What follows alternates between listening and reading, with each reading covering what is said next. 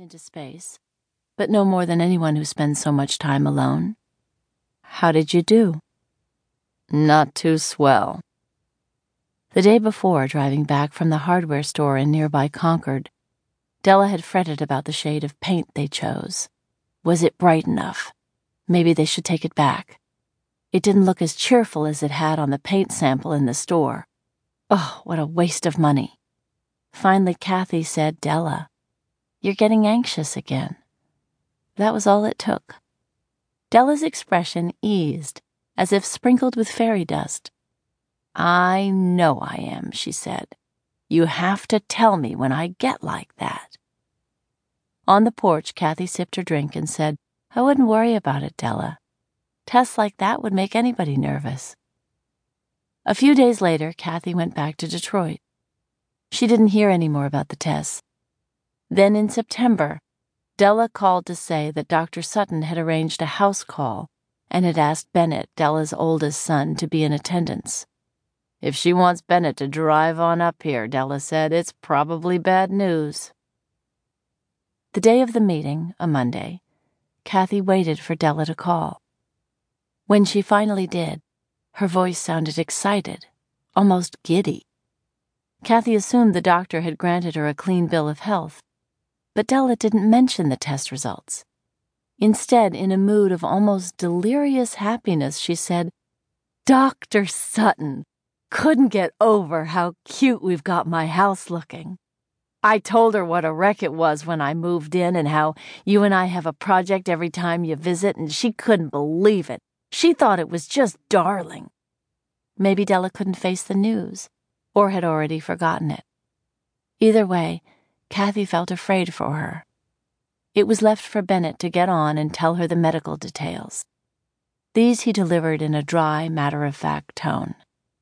Bennett works for an insurance company in Hartford, calculating the probabilities of illness and death on a daily basis, and this was maybe the reason. "The doctor says my mom can't drive anymore, or use the stove. She's going to put her on some medicine, supposed to stabilize her, for a while. But basically the upshot is she can't live on her own." "I was just out there last month and your mom seemed fine," Kathy said. "She just gets anxious, that's all." There was a pause before Bennett said, "Yeah, well, anxiety's part of the whole deal." What could Kathy do from her position? She was not only out in the Midwest, but a kind of oddity or interloper in Della's life. Kathy and Della have known each other for 40 years. They met when they both worked at the College of Nursing. Kathy was 30 at the time, recently divorced. She'd moved back in with her parents so that her mother could look after Mike and John while she was at work. Della was in her 50s, a suburban mother who'd lived in a fancy house near the lake. She'd gone back to work not because she was desperate for money, like Kathy, but because she had nothing to do. Her 2 oldest boys had already left home. The youngest, Robbie, was in high school. Normally they wouldn't have come in contact at the college. Kathy worked downstairs in the bursar's office, while Della was the executive secretary to the dean. But one day in the cafeteria, Kathy overheard Della talking about Weight Watchers, raving about how easy the program was to stick to, how you didn't have to starve. Kathy had just begun to date again. Another way of putting it was she was sleeping around. In the wake of her divorce, she'd been seized by a desperation to make up for lost time.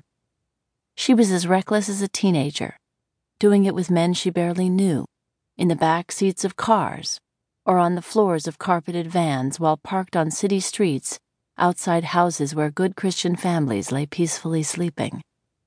In addition to the sporadic pleasures she took from these men, Kathy was seeking some kind of self-correction, as if the men's butting and thrusting might knock some sense into her, enough to keep her from marrying anyone like her ex-husband ever again. Coming home after midnight from one of these encounters, Kathy took a shower.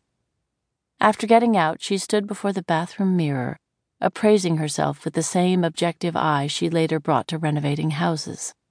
What could be fixed? What camouflaged? What did you have to live with and ignore? She started going to Weight Watchers. Della drove her to